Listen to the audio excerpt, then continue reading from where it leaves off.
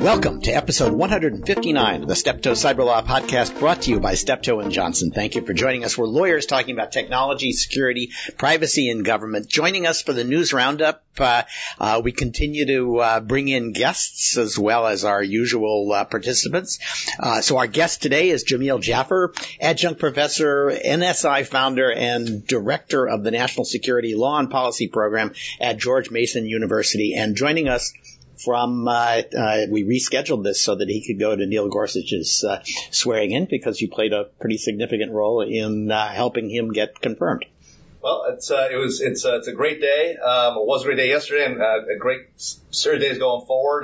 Neil Gorsuch getting confirmed in the Supreme Court. Yeah, it was a tough fight, as I know everybody saw in the news. But he's a great judge, very smart, and I think he'll do the nation proud. Good. That's terrific. Also joining us, Jennifer Quinn Barabanoff, who's the chair of the firm's class action practice. Welcome, Jennifer. And Maury Shank, who I think we're talking to him from Los Angeles, but he's usually based in London, where he has been managing partner of our London office and is still an advisor to us on technology and cybersecurity issues, an investor and a director in technology companies. And I'm Stuart Baker, formerly with ANSA and DHS, the record holder for returning to Steptoe to practice law more times than any other lawyer. I want to jump right in. One of the reasons I wanted Maury on the call was to talk about the remarkable drumbeat of enthusiasm for regulating end-to-end encryption coming out of Europe. We've heard from the Germans, we've heard from the French. Amber Rudd, who's UK Home Minister, I think, also said it was utterly unacceptable for the large messaging companies to be unable to decrypt messages involving terrorism.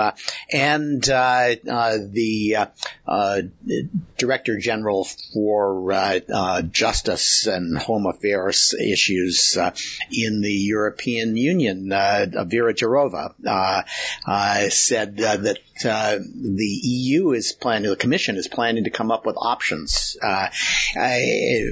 for regulating encryption sometime by the summer. So, Maury, what do you make of this? Is this real, or is this just another opportunity to beat up U.S. tech companies, or both? Or option three is, they're hoping for some result, but they have no idea how to get there. This is not a new issue. You're familiar with this issue from the early 1990s. Yes. And, this is also not new to the UK government with Amber Rudd. In the Cameron administration, David Cameron and some of his ministers were making a lot of noise about the problems with encryption. People have pointed out that the UK Investigatory Powers Act allows a lot of authority for interception of communications, but the problem is the equipment providers and software providers like Apple and WhatsApp and things like that aren't directly regulated by these encryption rules, and there's no simple solution. So I think, whenever there's a terrorist attack like this, you get some noise. What the solutions will be are a little hard to see. Yeah, although what Rudd said was that she was in active dialogue or debate, I think, with 4 large U.S. tech companies. So she's clearly trying to come up with something. She's already got the authority to order them to decrypt things that they encrypted, but not to order them to design that capability into their encryption. Jamil, you worked on this stuff. Yeah, I mean, let me ask Jamil just to jump in here, because he was on both the Intelligence Committee as a staffer and Foreign Affairs, so you must have followed these issues to some degree. Yeah, it was. I mean, look, it's a huge and difficult topic. I mean, encryption protects all of our transactions online, yep, all of the work we do. And for a lot of folks, it protects their messaging also, and whether you're doing it through WhatsApp or the like. But at the same time, you've got very real law enforcement and national security concerns coming alongside encryption, particularly with this recent spate of terrorist attacks in the West, in Europe, and the challenges we saw at the San Bernardino terrorist attacks. Yep. You know, and what I worry about in this space is if we can't find some sort of middle ground for the government and industry to work together, you create a scenario where actually the government goes out and does things on its own. It goes and finds the hacks on the outside. It buys it. It may spend a lot of money. And then industry has the challenge of not knowing what tool was used to get in. They can't protect against it. And then the government has no need to come to the company or go to the courts for an order because they're not going to use it in a proceeding. And as a result, if you care about privacy, you may actually be worse off if you don't figure out a middle ground between the companies and industry, between the companies and the government at the outset. Well, there was a middle ground, and Apple took it off the table. The middle ground was if you can find a way to update a particular phone so that it is susceptible to intercept in response to a court order, then you need to do that. And Apple said, oh, no, that's the end of the world. So the inability to use the update, or at least to use it now without an enormous political fight, means it's not clear there is much middle ground.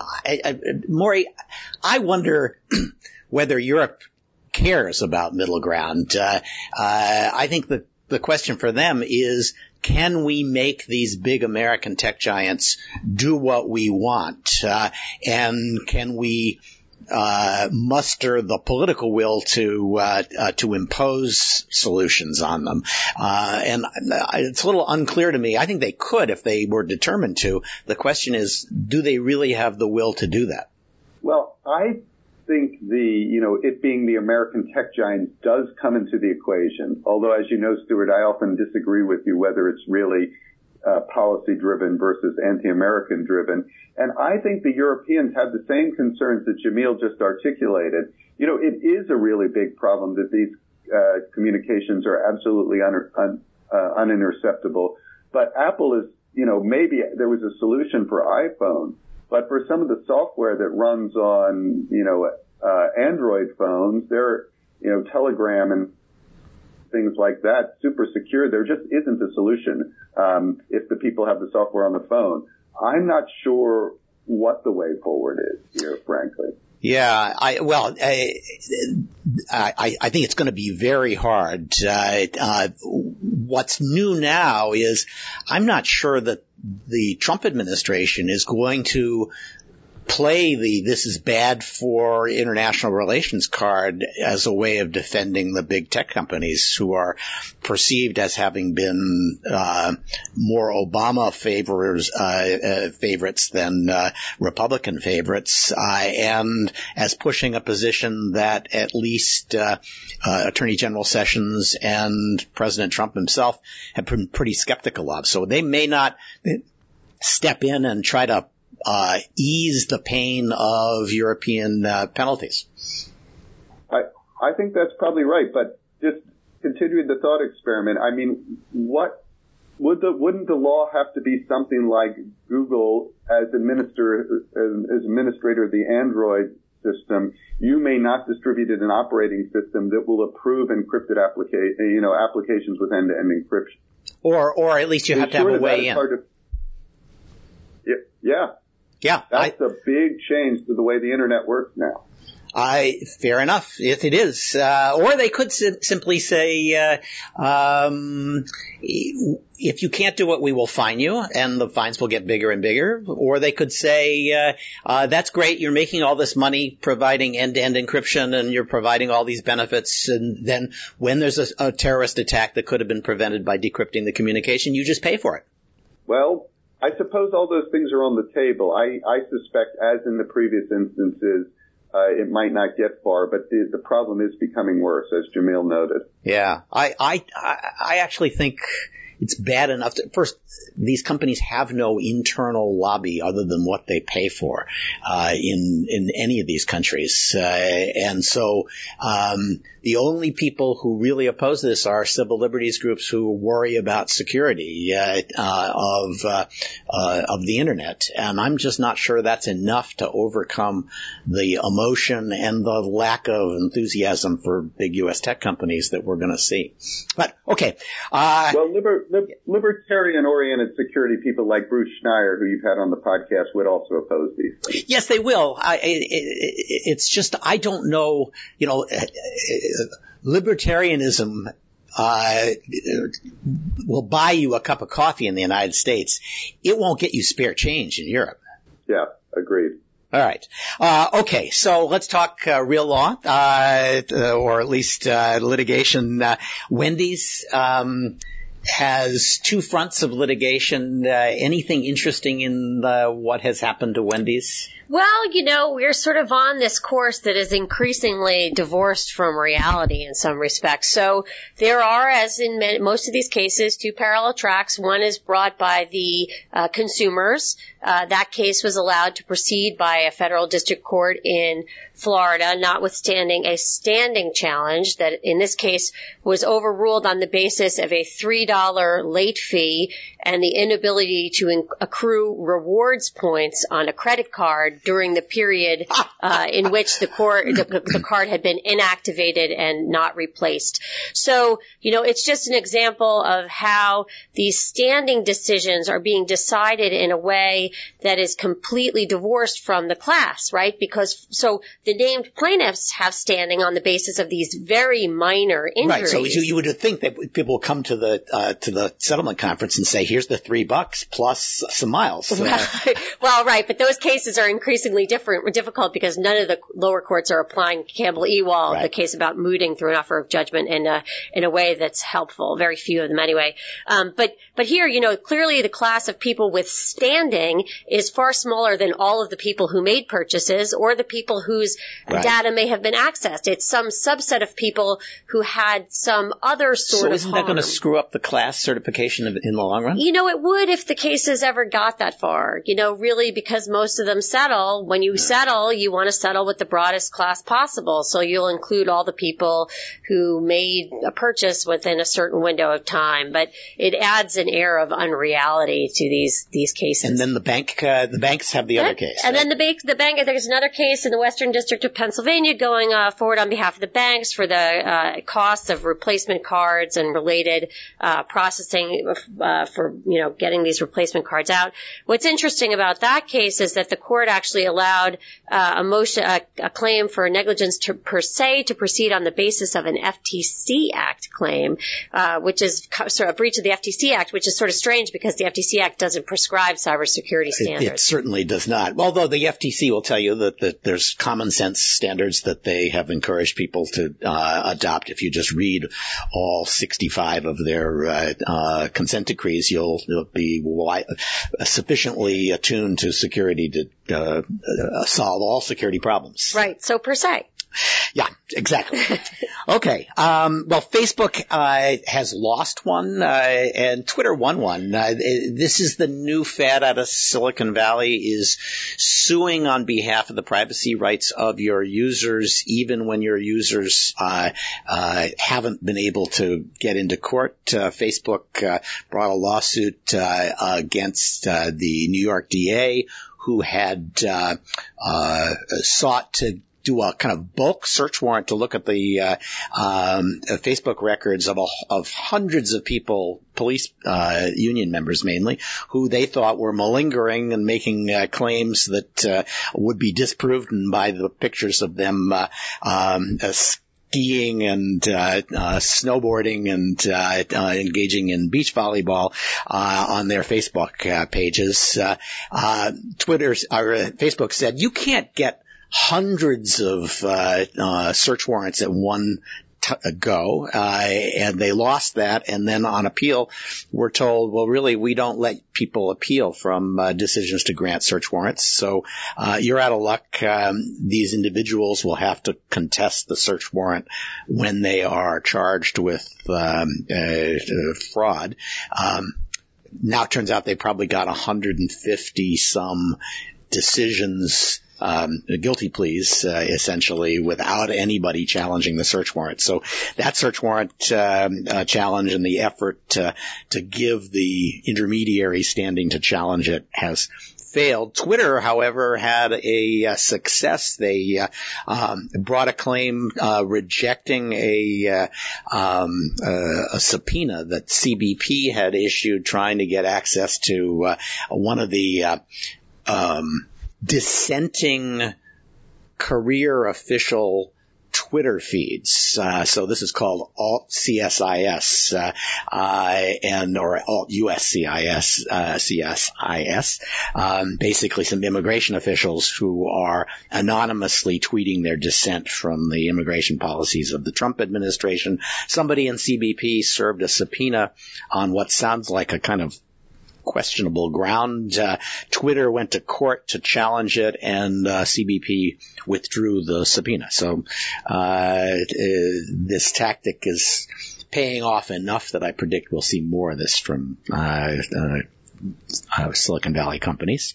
And speaking of stuff we're going to see more of is LabMD litigation. They brought a First Amendment case. I don't know if you looked at this, Jennifer, but they brought a First Amendment Bivens claim against the FTC officials who investigated them, claiming that the FTC officials got much more aggressive in their investigation and their recommendations for relief after Michael Dougherty published a book about the FTC entitled The Devil Inside the Beltway, with the FTC playing the title role.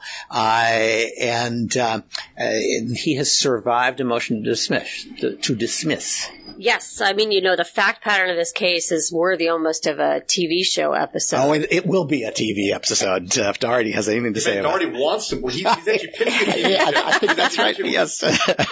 Well, right. So it's very, very interesting, just in the sense that, so a Bivens action is a claim for damages against individual federal employees. And so these claims are allowed to proceed against several FTC employees based on the allegation that they were motivated by, it was retaliatory, essentially, the prosecution. Yeah. I have to say, while I like Dougherty, I'm not sure he's going to win this one when the time comes, because the FTC is always vindictive and harsh and throwing the book at people if they don't settle. That's just their business model. Right. Well, I think it also raises some interesting questions about what litigation risks are entailed in business development in the cybersecurity industry, right? I mean, it has a lot of facets. Yes, it does. Story. Well, as you may know, the book is full of vignettes of members of the privacy bar in Washington giving Dougherty advice he didn't like and his scathing view of the people who gave him that advice. Are you in the index? I am not. Or I wouldn't be mentioning it. All right. And there's a Massachusetts lawsuit by James O'Keefe.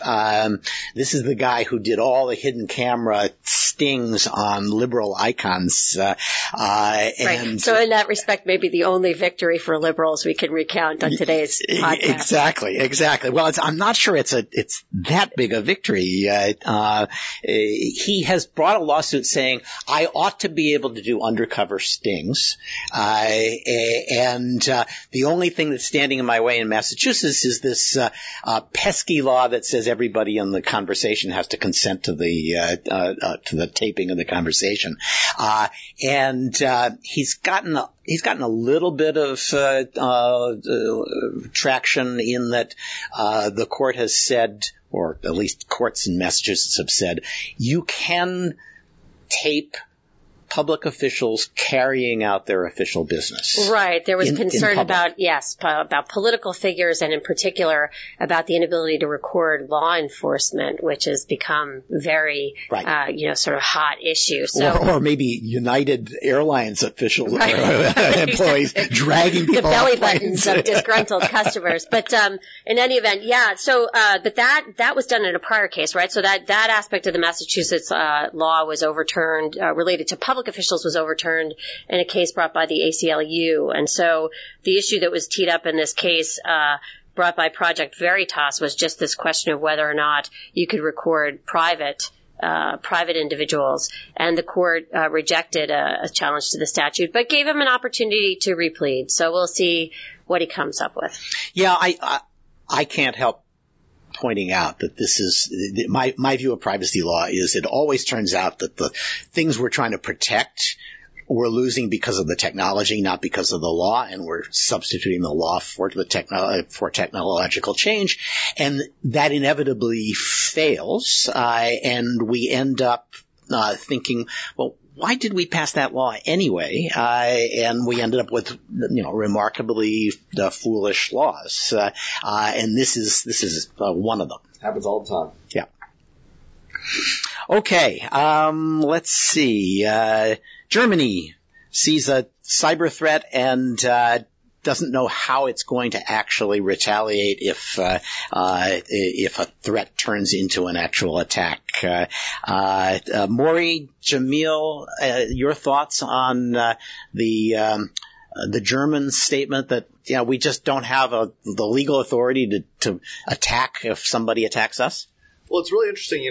This is similar to the same conversation we've been having here in the United States about authorities and roles and responsibilities. Germany in a lot of ways divides up their both cyber defense, cyber response in ways similar to ours. In fact, they're standing up their cyber command that stands up tomorrow, but operational tomorrow. And I think the real challenge, this question of authorities, and then once you have authorities, the rules of engagement, and then whose job is it to do what, and when do you go from defend to attack? These are problems that we face in this country, haven't resolved here today ourselves, and I think Germany's facing exactly the same problem today.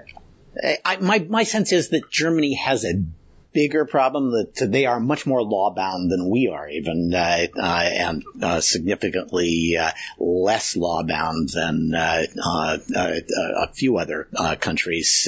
Maury, what's your sense about what the German approach to these issues is, and how serious is their lack of legal authority to take action? Well, I agree with you that Germany is more law-bound on these things, particularly, privacy-related things. In the U.S., as Jamil pointed out, we're having the same debate, but we know that the military is doing some offensive cyber operations. I wonder what is actually happening in Germany with the intelligence services and things like that. But my bigger question is, the things that people have worried about the U.S. elections are not, with like Russian interference, are not things that are easily addressed with retaliation. It's mass fake news farming out of Montenegro and things like that. I'm not sure that it's a tool that fits the fear. Oh, that's interesting. So this may be the German deep state lobbying for the legal authority they'd like to have, not because they need it to protect their election, but just because they'd like to have it. Yeah, that's my guess. And my guess is that they probably have a little more covert authority than is visible, but less than there is in the United States. Yeah, or maybe less than they'd like. Okay, last question, last topic. I am struck by the fact that India has created this massive database of practically every Indian national now has their fingerprints and their irises in a database that keeps track of their identities, and that the government has defended that database very aggressively against Indian Supreme Court decisions, trying to make sure that the collection of that stuff remains voluntary, and the government is just blowing those judicial limits off and saying, no, we really want this to be mandatory. We're going to make it, if you want to get any benefits at all from the government, you're going to have to join this database. I thought this is it's fascinating how aggressively the Indian government is pursuing this. Yeah, it's happened sort of without us watching. This started in 2009, where somebody in India has been watching, but this has just recently come to my attention how extensive it is. And I thought it was particularly interesting that the Supreme Court in India has repeatedly said that this system can't be made mandatory, but 99% of the people have it. And the government has said you needed to file your tax returns, to which I think it was the finance minister said, are you actually requiring it, even though the Supreme Court says you can't? And he said, yes, we are.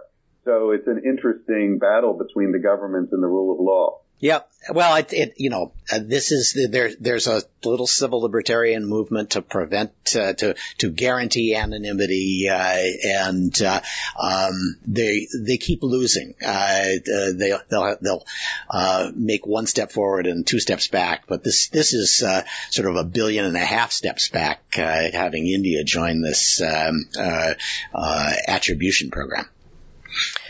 All right. Maybe it's how it's going to look everywhere. That's my guess.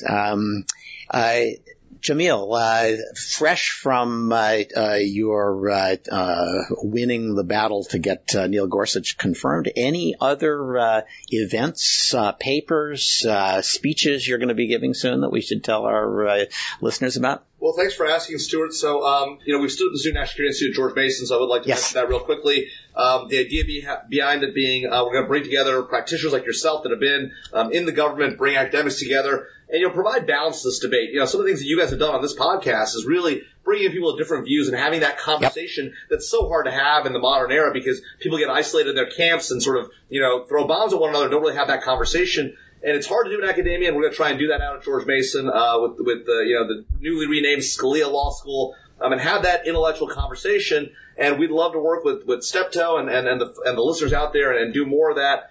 So more to come at the George Mason National Security Institute. Sounds good. Yes, I'm on the advisory board for whatever that's worth, and very enthusiastic about it. Okay, and now we'll turn to our interview, which we actually recorded yesterday with Nick Weaver. All right, we're actually doing our interview today ahead of the news roundup, and our guest for the interview is Nick Weaver, senior researcher of networking and security at the International Computer Science Institute at Berkeley, and a frequent contributor to what I would describe as technically informed policy discussions, blogs, and the like, including Lawfare, including War is Boring. And so what I thought we ought to do is just walk through some recent stories and ask Nick to give us his sense of what some of the policy implications are. So over the weekend, we got yet another dump of tools aimed at embarrassing the U.S. intelligence community. Shadow brokers released the password to their encrypted file. And, of course, we've just had a couple of WikiLeaks releases of the Vault 7 files, which are widely speculated to be CIA tools. And I have to say, my impression is deeply embarrassing, but not actually much news in what was disclosed. Generally true. So let's first get rid of the shadow broker stump. Mm-hmm. That appears to be really old, stuff that dates back to 2005, perhaps. The only real part of embarrassment is a list of mail servers that the NSA popped, which is kind of their job. So, oh my God, there's spying going on in the NSA. So what this means, I assume shadow brokers is the Russians. Let me know if you disagree. And so they had this hanging around, and they packaged it up with some more recent stuff, and then encrypted it in order to prevent people from seeing how old it was.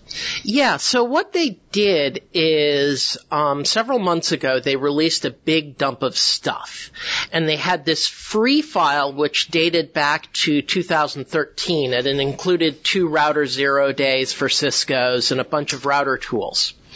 But at the same time, they also had this encrypted auction file, which was just pure Dr. Evil theater. Pay $1 billion for my laser sharks kind of thing.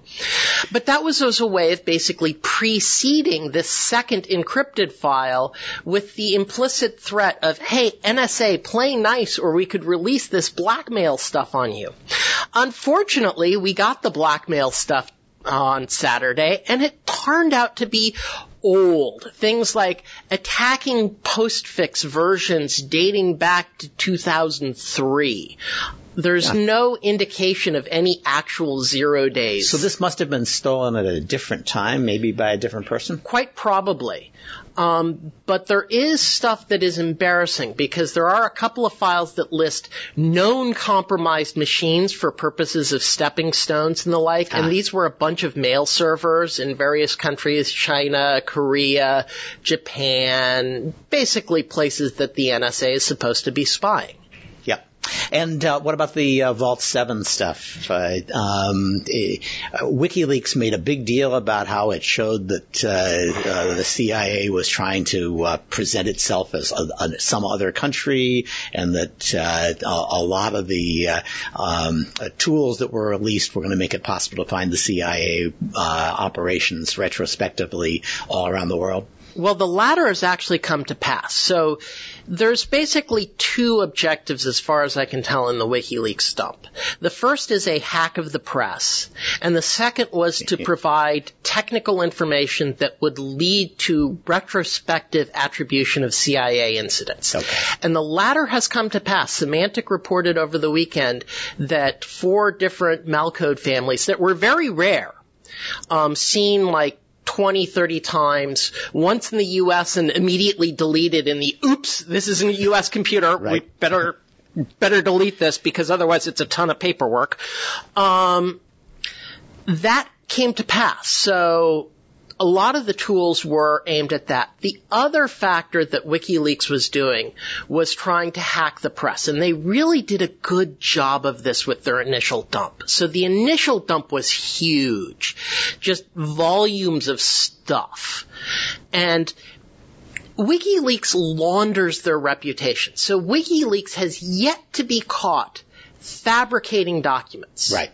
But they have yet to be...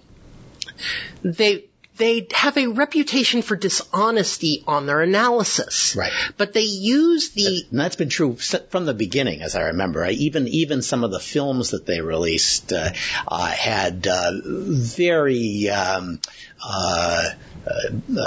biased discussions of what did it really show. I think, though, it's more over the past few years as Julian Assange has been cooped up in the embassy avoiding the sexual assault investigation. Now, the hack of the press was quite effective on the first go-round because they had, like, the CIA hacks you through the Samsung TVs. Yes, and that's right.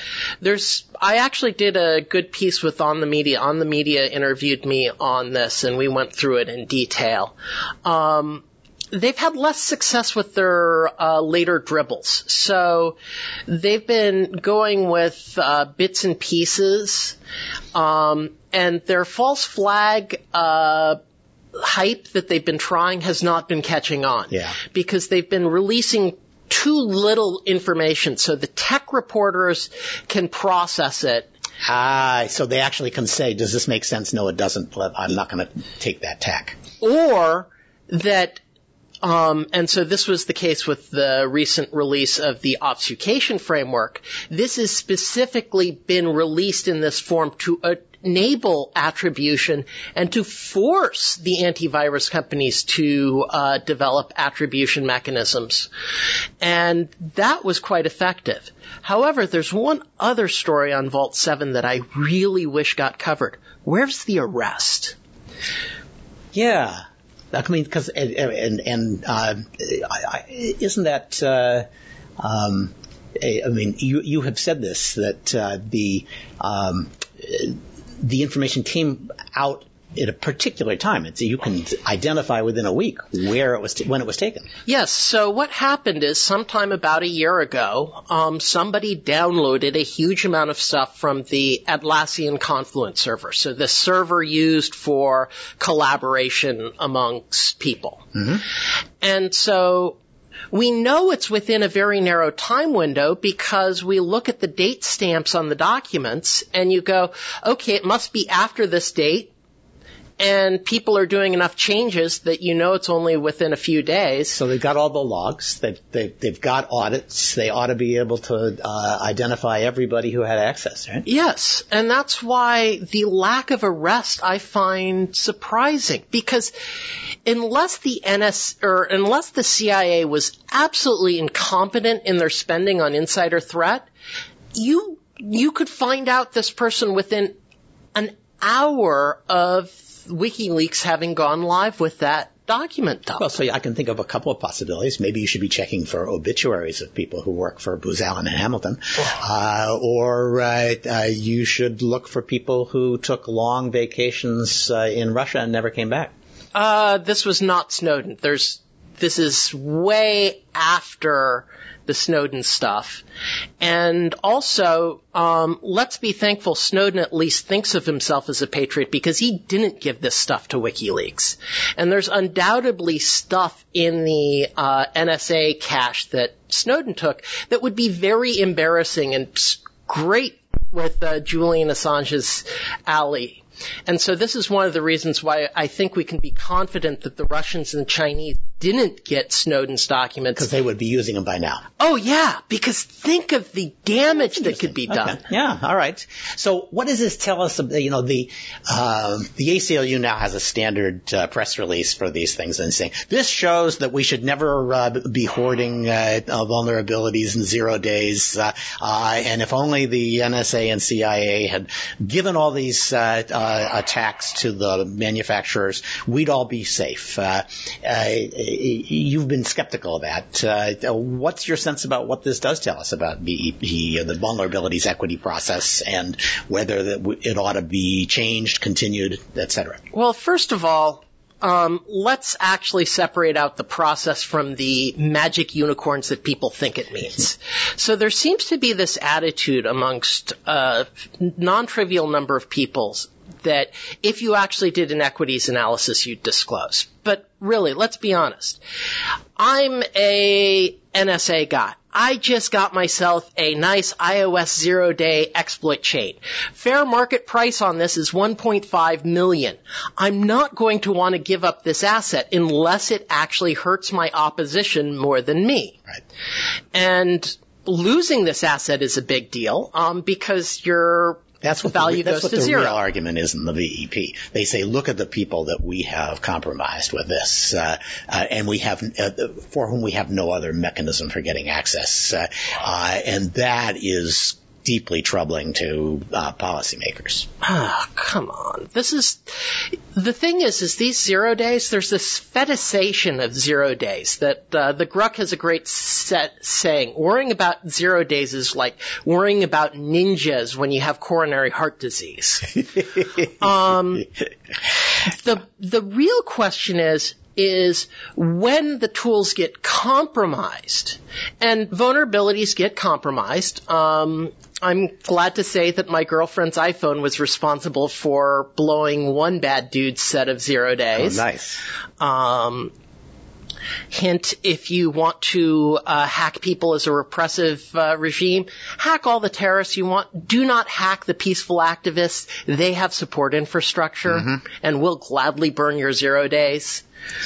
So the lesson you're drawing is that there were a bunch of exploits that were compromised by shadow brokers in Vault 7, or at least some, that people, once they saw these things coming out, the agencies involved, could have said, let's figure out what the worst case is and start reporting these to the manufacturers. Well, it's slightly more subtle. So there should be a policy that if a exploit is in an adversary's hands, you should report it. Right.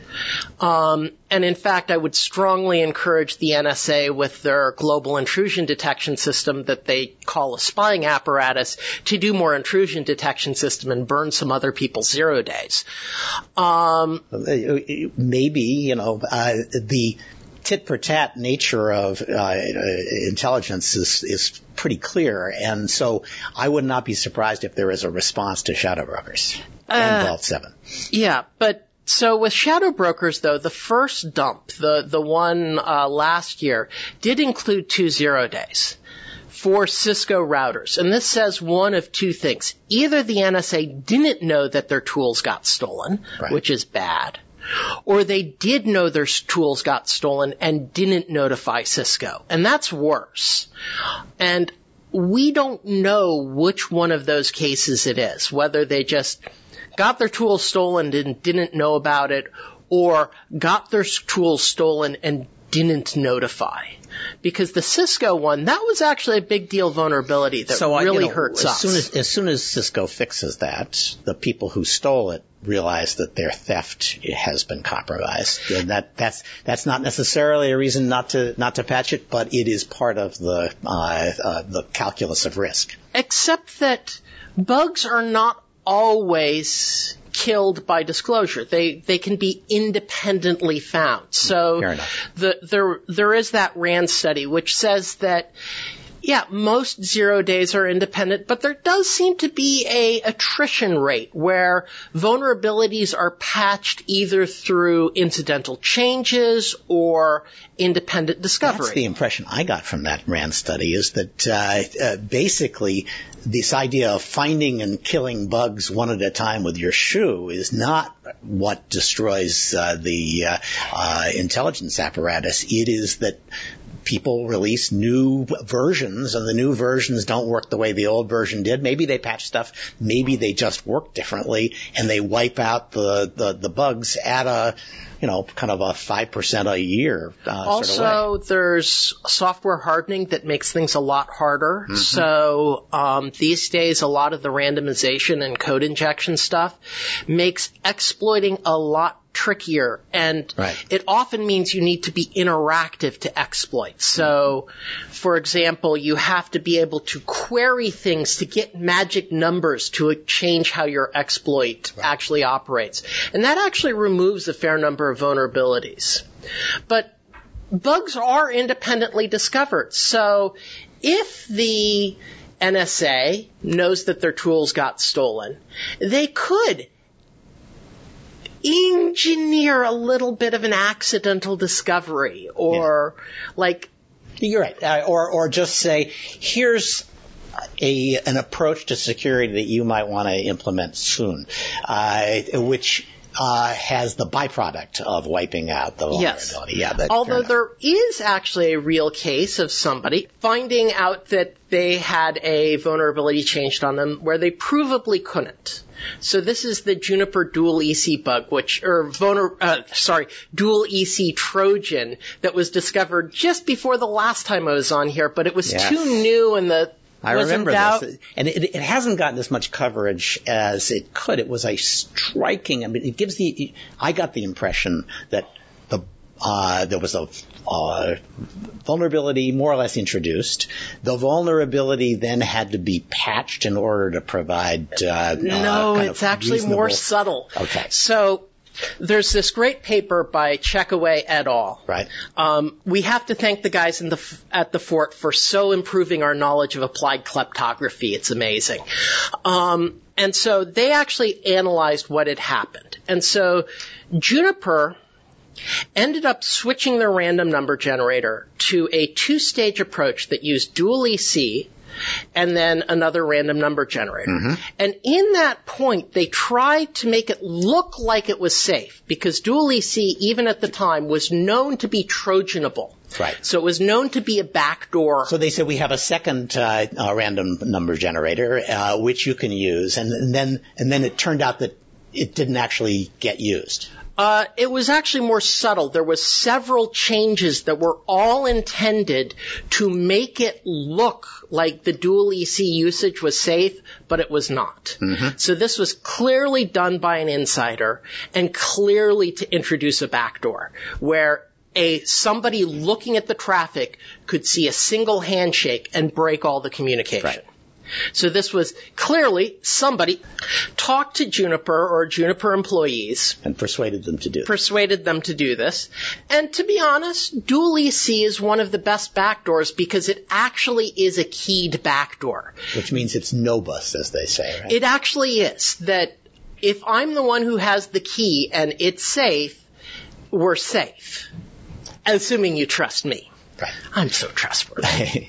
But if I remember right, wasn't there a point at which somebody else hacked Juniper and changed the code so that suddenly it was nobody but somebody else? Yes. In fact, actually what happened is somebody else goes, oh, nice backdoor you got here.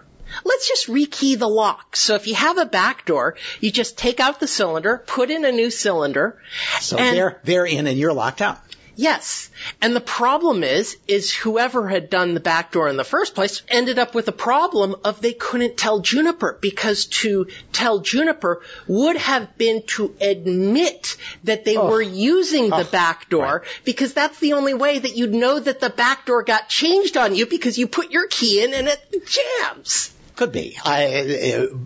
Or maybe they didn't want. Well, who knows? You can't tell without having revealed a massive secret. Yes, that the only way you could tell is to reveal that you were doing bulk. You cannot leave. You can't leave it like that either. No, they had no choice. Yeah. Because anything that would have told Juniper about it would have instantly revealed that the NSA was, or whoever it was specifically doing this as a backdoor. But it gets better. Okay. So, spy agency number 2 comes along, rekeys the backdoor. Spy agency number 1 is gripey. Spy agency number 2 is doing a happy dance. And then spy agency number 3 comes along and does an unrelated backdoor. Goes, hey, let's backdoor the SSH daemon. So this is like the third party with access to Juniper's source code to read and write it. Yes. Okay. And so let's build in basically a stupid magic password for the SSH. So you go knock, knock, knock, knock, knock, and you get in. Okay, so I'm guessing spy agency number 2, the one who's doing the happy dance, is the Russians, because it's clever and kind of up yours. Or French, or the Israelis. Yeah, okay. Yes, fair enough. Yeah. And then the last is somebody less sophisticated, more likely the Chinese. Or somebody who didn't really realize that there was already this other backdoor. Too dumb to do the trick. No, it's serious work to show that the dual EC usage was a backdoor. It's a serious academic paper to prove it. And so, well, they go, and then that gets discovered after a while, and Juniper goes through and does a patch. And in that patch, they not only remove the backdoor, but they also change the dual EC parameters back. Right. And of course, when the announcement of a patch that this is due to removing a backdoor, everybody goes, okay, so how did the backdoor work? Oh, there's the magic login string that got removed. Oh, that's cool. Did a nice job of disguising it like parentheses, like a debugging string. Oh, and what are these random numbers? They look like dual EC parameters. And so spy agency number 3 comes along and ruins everybody's fun. Very interesting. Very interesting. Yes, I suppose you're right. It could have been somebody that, I'm guessing in this area that there aren't a lot of people that the U.S. would have allowed to have access that locked them out. No, the thing is... So that has to be hostile. No, it could be friendly. Well, let's face it, Israel and France need to be considered hostile in this space. That's probably right. No, but it had to be somebody who has the spy agency number 2 had to be one that has a large amount of passive wiretap capability, because that's how you use the backdoor. Okay. But that does not sound like Israel. But they've got probably good stuff around the neighborhood that they care about. Maybe. Okay. And the problem is spy agency number 1 could not have told Juniper about this, because... Not without disclosing what had been going on. Yeah. Okay. And to disclose that spy agency number 1 was breaking dual EC in this case would have caused people to go back and look at the FIPS parameters at the time too, because this was before the Snowden revelations, when dual EC was suspect, and there was a patent for it for using as a backdoor, and Niels Ferguson's crypto rump talk. But to actually reveal that it was being operationally used would have been huge. So they couldn't do a thing about it. Okay. Yeah, fascinating because it shows everybody has the same targets. Everybody is, there's an intimate relationship here between spy agency number 1 and spy agency number 2. Maybe not a comfortable intimate relationship, but they both knew exactly what the other was doing. And this is also why we in the security field hate backdoors, is because they get used against us. All right. Yes, maybe. But my view is that Apple's ability to update its code is the ultimate backdoor, and it does not get misused. And the problem is any use of that weakens security is making vaccines toxic. And I don't believe that. I think you can you just say this is the code for this machine. I'm only going to I'm going to sign it with my private code. Malicious updates kill computer security. The biggest revolution in computer security these days is systems that update themselves automatically. We cannot disrupt that trust. Whoa. If we disrupt that trust, forget computer security, I'm going off the grid in a shack in Montana with signs posted, trespassers will be shot, survivors will be shot again. I will, I'll come visit you, because, that's where we're going. I don't think so, because it truly, you cannot. Because what? Because you trust Apple more than you trust the United States government? I don't. I trust them to make as much money as they can, and they will make as much money here by portraying themselves as privacy protectors, and they'll make as much money as they can in China by doing what the Chinese government tells them to do. Except that they can't necessarily change things because they're a global company. They've been telling the Chinese you as much as they have been. I'm sorry. There has been that phrase used in the dialogue, but I don't think it ran that way. We'll bleep that out. Sorry about that. All right. Let me turn to some news items because we've just got a few minutes left, and I want to see what you think of them. 3 or 4 things that happened this week. BAE and PwC put out a report saying that the outsourced IT suppliers are the targets of a bunch of Chinese hackers. Surprise? I'd hope so. If the Chinese are competent, I'd assume that we're doing the same thing. Yeah. And should we be worried? These are not big cloud providers. These are people that you don't know much about who are just more technically literate than the small and medium businesses they're supporting. Well, it's you have this problem with outsourced stuff is outsourcing your security, and these are security outsourcers. Mm-hmm. Is really useful because most people you're going to get better security than if you do it yourself. Yeah. The problem is however this creates attractive single points of failure.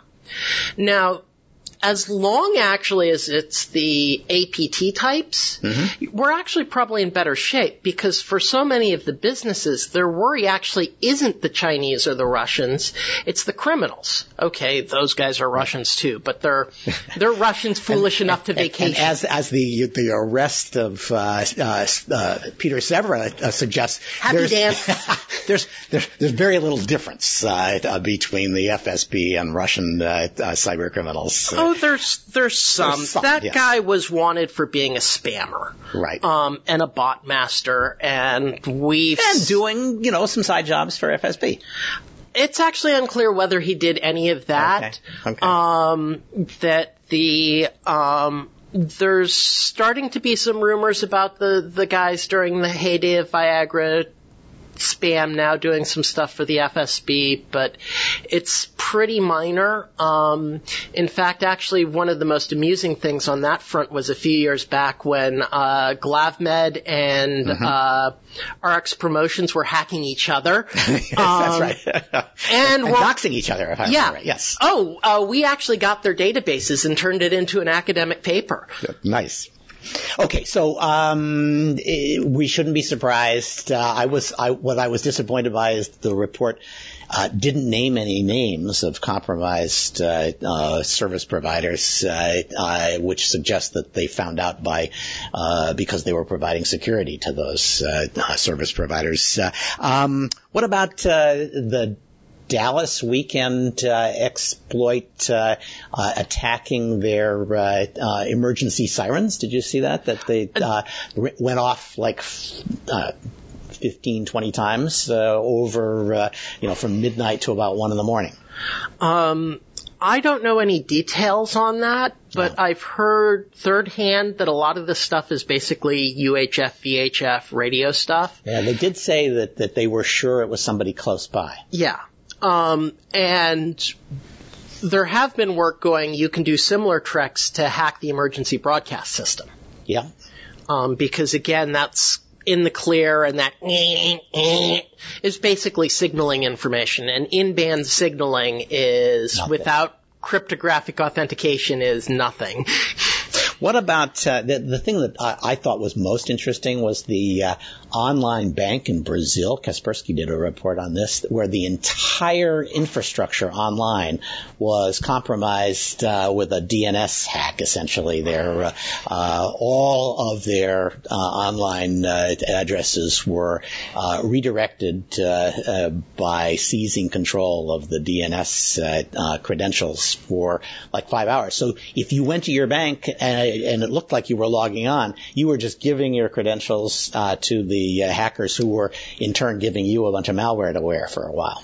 Yeah, and that's a really clever attack. So what they did is they did the various ways of hijacking DNS. But once you get that, you still have to deal with the SSL. And so what I believe they did was use Let's Encrypt to create an SSL certificate. Yes, they did. And I assume that it was an SSL certificate that had the name of the Brazilian bank in the string, and then a bunch of other stuff that you hopefully aren't going to see. No. In fact, actually what it was is... Oh, that's right. They actually, since they had control, they could say, here, we control this site. DV certs. Yes. That a domain-validated cert is proof that you control the domain. So if you control the domain, you can generate a valid DV cert.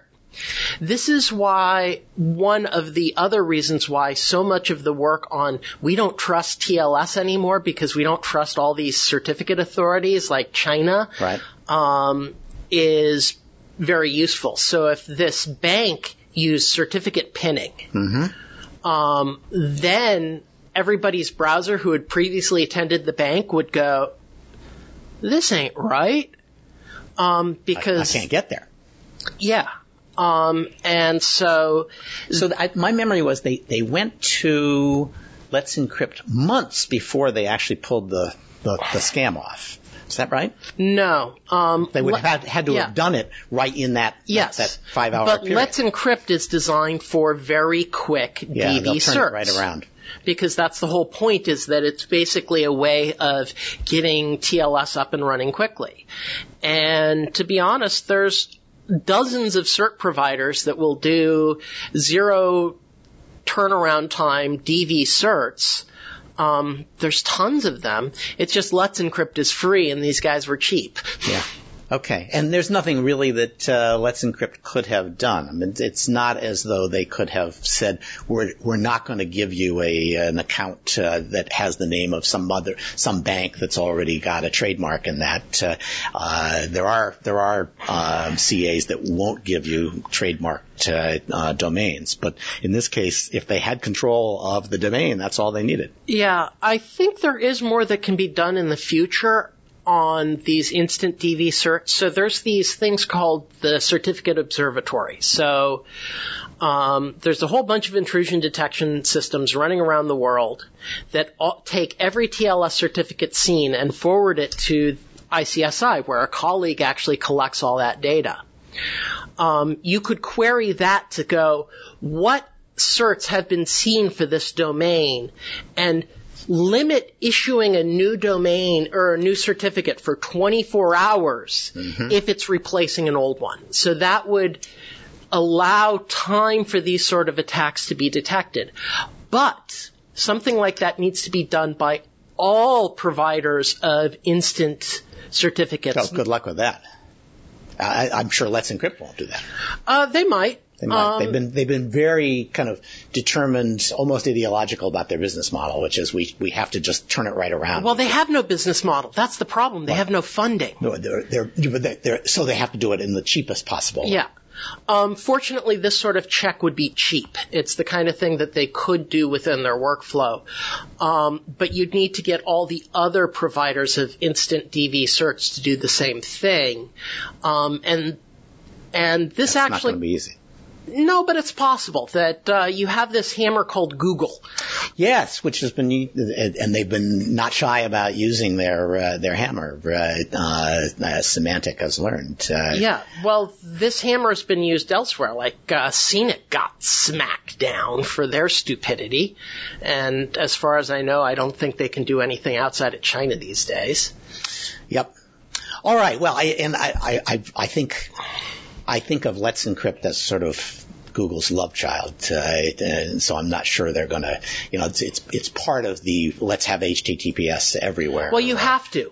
And the reason why is because the internet actually, there's these things called middle boxes, little things that think they're smarter than the traffic. And so as a consequence, these things actually can't take upgrading. And so HTTP2 offers much higher performance, but actually has to be encrypted just to keep these middle boxes from messing it up. And so this is actually why HTTP2 is encrypted only.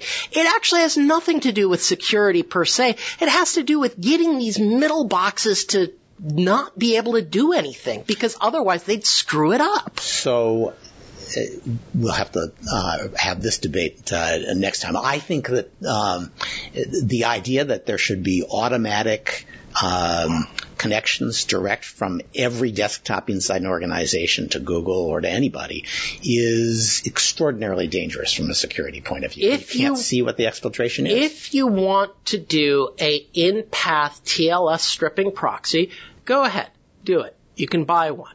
You set the root, you have a nice day. Google. So your objection is to the antivirus guys who do it and everybody who does it. Yeah, who do it badly. Right. And so there's so much stuff out there that gets it wrong, that middle boxes are a plague on the internet. Like things that are like web caches, half of them cache things that they shouldn't.